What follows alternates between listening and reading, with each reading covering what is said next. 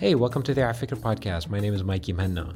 On today's episode, we have another collaboration with Radical Futures Tasmeem 2022, which is a design conference at VCU Qatar in Doha.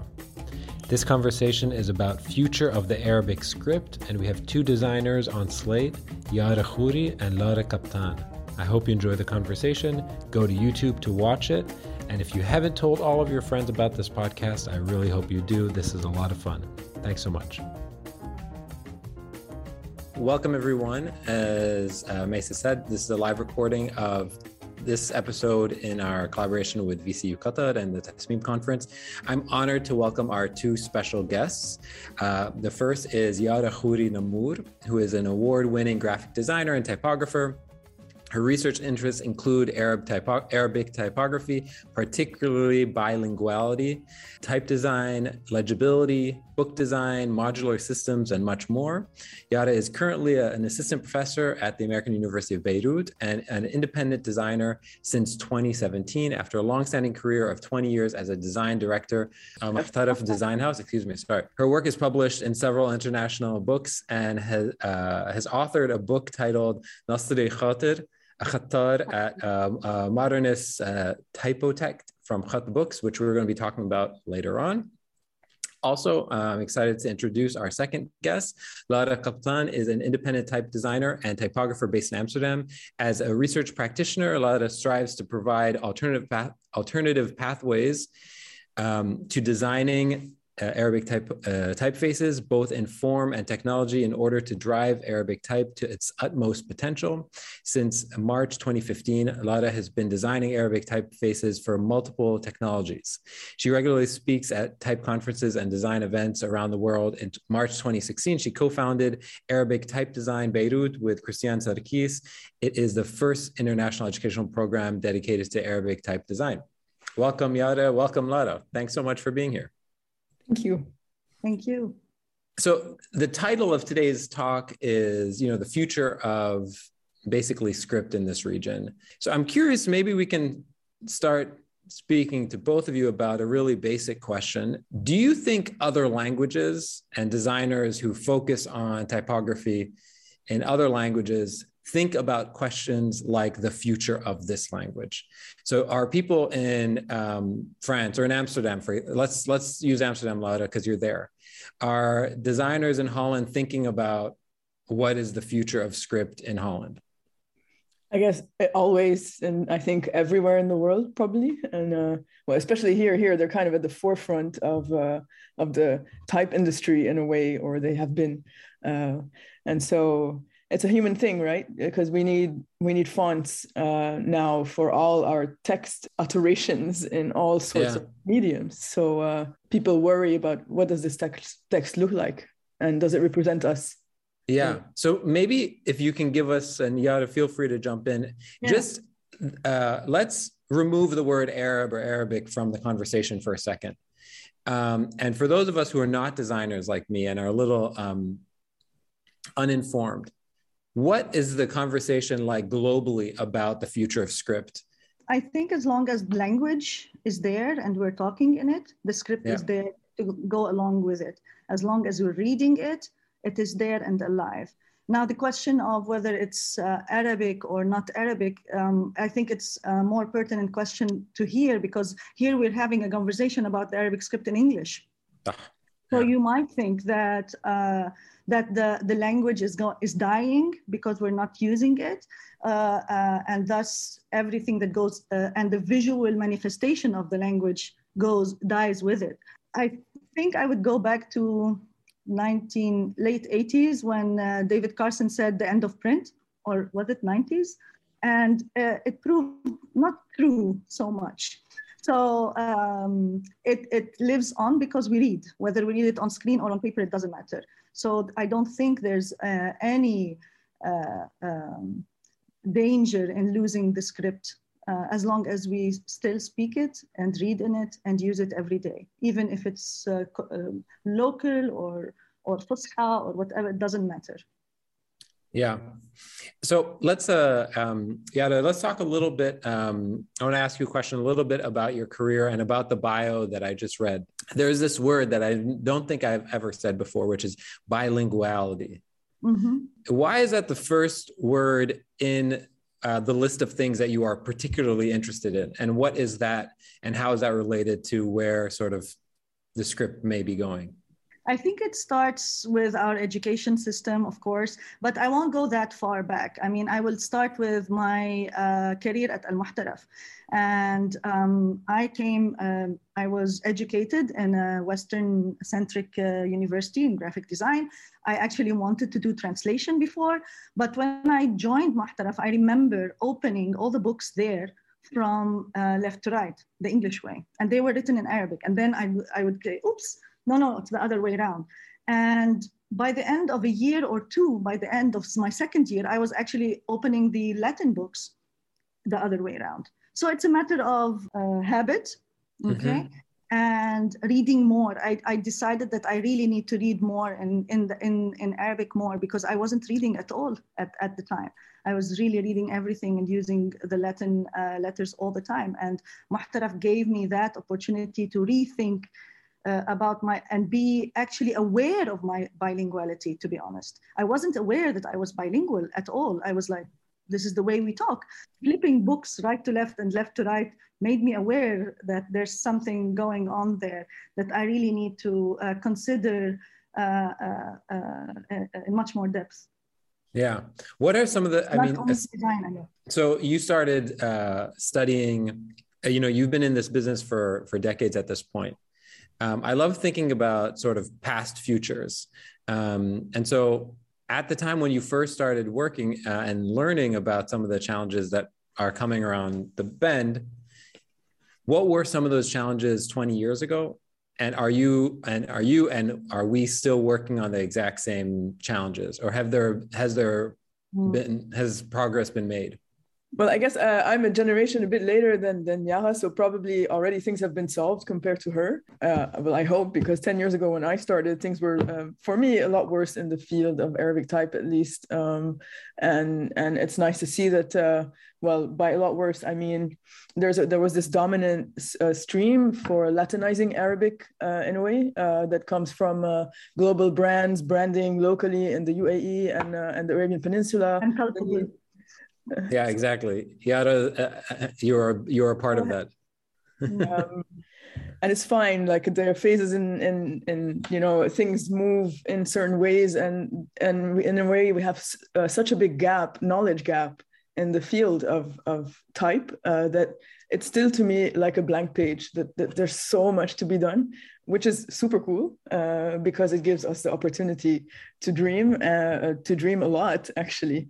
Whereas if you're designing Latin, it's like, oh yeah, you work on little details, and still things still change. But now it's like us, it's like, no, not detail. It's like major dinosaur ahead. So for me, that was the main challenge. And then how to address that was my question when I started. And it turned out to be, and I didn't know, or I had a feeling, but a problem of form and a problem of technology. But I didn't know how deep the problem of technology was back then. Form, I think we have a beautiful past that we can dig information from and then deconstruct and reconstruct, etc. Okay, interesting. I want to go back to that for a second. Then I want to go back to that sentence, the problem of form versus problem of technology. But before we do, Yara, if you can talk about the question that Lara was speaking about sort of the past futures and where we are now compared to where we were when you started. Yeah, I'm not going to go into detail. I mean, it's very similar. There's not that big gap. It's very similar between the form and the technology. But I think the idea of past future is great because, and this is where Lara and I completely coincide, because I think that the past is our future and we cannot let it go. I mean, the design history we read, and I just read history of Arabic graphic design, and I gave a review on the book. And the past as represented in design history is the future, because whatever we had designed our ancestors, is designing us now as we live. So it's an ongoing process. It's a very iterative process, and it is not the past, it is the future. So I like that past future tense now. But is it not the present? Yes, of course, but the present now is the past already, and the future is in 2 minutes. I mean, whatever we design is part of our cumulative effort and cumulative visual rhetoric, visual database. Yeah. Okay. So let me try to ask the question a little more precisely. I feel like in some of the previous conversations we've had with some of your colleagues and some of your very close friends on the series, other typographers and folks who are interested in typography more broadly, they'll talk about, the 80s and 90s and early 2000s when brands were sort of matching exact style. Stylistically matching, this came up with our conversation with Wael about Burberry, right? When they redesigned Burberry, they were looking at the way it was done before and saying that was really sort of breaking all these rules in a bad way, sort of maybe lazy. And so I'm curious if you're thinking about the strides forward in the 90s and early 2000s, if you're looking at that saying, we have to get away from that. Those were huge mistakes. Or is there something to have learned back then and sort of say, no, those weren't mistakes. That was just a different trend. And we have to sort of go back further. I'm not sure calling them mistakes is the right word. Great. I think looking back at where we were in the 90s and to early 2000s, when we were doing all those Latinized logos, and I'm culpable of this, as what Lara was saying, we were actually thinking that we were breaking ground at the time, and we were doing very modern Arabic. But with new trends and people getting more into the history of the text and getting much more flexible with the calligraphy and seeing all the detailing and the richness there, I think we missed out on a lot of details and a lot of history behind us, thinking that we threw it away just because of a technological barrier. Yeah. And the technology barrier is not there anymore, so we're fine. We can look wherever we want, but I would not like to say it was a mistake. It was part of the path of experimentation. And if you look at design history, lots of mistakes were called, lots of things that we read about today are called mistakes at the time. But then they go back down in history as something that is part of the development of the script, part of the experimentation, what you throw out and what you keep. So it's like a sieve, verbal, of things, and you decide what you keep and what you throw out. So, and I think scripts always kind of reveal a certain what the context is. It's like in any visual culture, we learn about history through, in a way, art and remnants of past creations that really tells us what's going on in society in a way. And it was a moment where Europe and North America were advancing tremendously in terms of technologies and machinery, etc. And so us in our not such great moment in history, you look up to these places. And you see it in the form. It's in a way which is also, kind of nice. You can then look back and say, okay, this was what's going on. Plus, globalization was at the beginning of it. It was also a new thing. And then, which means it was also a new question: how does my brand reflect this global brand locally? Which now it becomes an easy question, but before, it's also a kind of a challenge. Still is, actually. Yeah. Okay, I want to get to these quick Q&A, and then we're going to open it up to the questions in the chat. Let's start with this. What are you reading or watching right now? I watched The Professor and the Madman. Oh, interesting. On Netflix, and watch it. It's great. It's about somebody who's trying to build the Oxford Dictionary, and it's about language, and it's live how alive it is and changing, and they could never finish it. And it finished like way more years after the guy died. I think the cumulative effort of language is super important in that movie. What I'm rereading Brave New World. I'll just text you again because I read it when I was too young, and I think I have a completely different take on it now. Lara? Yeah. So besides reading What to Feed My Child and How, because I have a 7-month-old baby and I'm confused.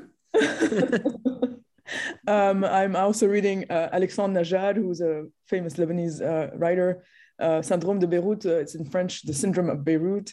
And he wrote that after the Beirut explosion, and he takes a fiction kind of a non-fiction. I'm at the beginning, so I cannot tell you much, but it does start from the story of somebody who lived the event. And I guess he will deconstruct our amazing reality back there in Lebanon in his way. All right. It sounds like the What to Feed Your Child is more enjoyable reading. Easier reading, at least. It's definitely easier. Yeah. Okay, so Yara, who would you love to shadow for a day, past or present? Well, the easiest answer to that is Khattar. I wrote a whole book about him without actually meeting him. So I would really love to shadow him. And be careful what you wish for. Do you think? Oh, Nasser Khattar, definitely. Just to get my facts checked. Yeah. Lara, what about you? I would love to hang out with Frida Kahlo for a day. That would really make me happy. I really find her work fabulous, and I'm sure she was a pretty cool, feisty woman. Yeah, for sure. Okay, what do people most misunderstand about your work? I think they don't misunderstand it anymore. I used to have a lot of trouble explaining what I did. And when I first started, I always referred to the cigarette pack in your hand. I designed that. And that was the easiest thing I did, or the book you just read. And now I don't have to do that a lot. So I'm fine with that. When it comes to design, to talking about the research, then I have some trouble, because about bilinguality and what is there to understand about that? What is there to understand about type and how we read it? And they don't know. I mean, there's something people around don't understand how omnipresent type is. Yeah. And omnipotent. I like these two words a lot because, when I started telling them about the details, and they say, oh, wow, that is something, but that's in your own world, like you're digging a hole deep enough for you, but let us go on, read whatever we read and go on with our lives. So, yeah. So Yara, before, let me ask you a question. That young designer who in a cheeky way said, I designed the cigarette pack in your hand, what did she also not understand about the omnipotency of the work that she was doing? Oh, yeah. I think I didn't understand at the time how much what I designed at the time designs us back now. You know what I mean? Yeah. With great power comes great responsibility. Yes, and I think, and every typeface I design, although I've only designed custom typefaces, you see that people reading it, and there's a lot of power that has gone into it, and you don't understand it until you see it. And then it changes the landscape around you. The more you design these typefaces and you see, oh, but that has actually accumulated into another form and another shift and another thread. And that I did not understand. I was like, oh, I designed this and built. And I think we should really stop a bit on getting the job done only. And that is my shift. When I shifted to the American University of Beirut, I realized that. And I realized a little bit before entering academia that really I should stop only doing and think a little bit more, because I'm a bit more responsible. Are you scared? You said I only design custom typefaces, almost as if to say, don't worry, I only design custom typefaces. Yeah. So like, it's almost as if like Twitter came to you and said, Yara, I want you to design the Arabic that will be seen by 1 billion people who post 1 trillion tweets every single day. I would not sleep for a year, I think. Yeah. Yeah, I think there's a lot of responsibility that goes with it. And I mean, looking at Dubai Expo now, and looking at the typeface that is for the Dubai Expo, and Dubai Expo says this is the future of our, of our existence. And when you see a typeface an Arabic typeface that goes with Dubai Expo, and you say, is that it? Yeah. And you question, and maybe it is, maybe it's not, but I mean, there's a lot of decision when it comes to something like this, like a Dubai Expo about the future of civilization, because all the world expos are that. So I think there's also, it's not about Twitter only. You can look at something like Dubai Expo 2020 and say there's a lot of responsibility there too. Yeah. Lara, what about you? What do you think people most misunderstand about your work? I think, at least I feel, because I'm not sure, but since I know for myself that I didn't make the work I want to be doing yet.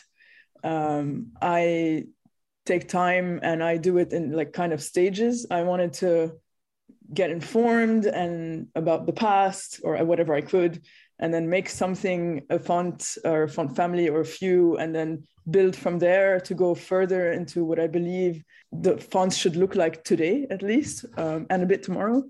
So I think that people probably see me as a traditionalist sometimes. At least that's what I feel, which is I absolutely don't think so. But with what's out there, maybe that's what they see. Yeah.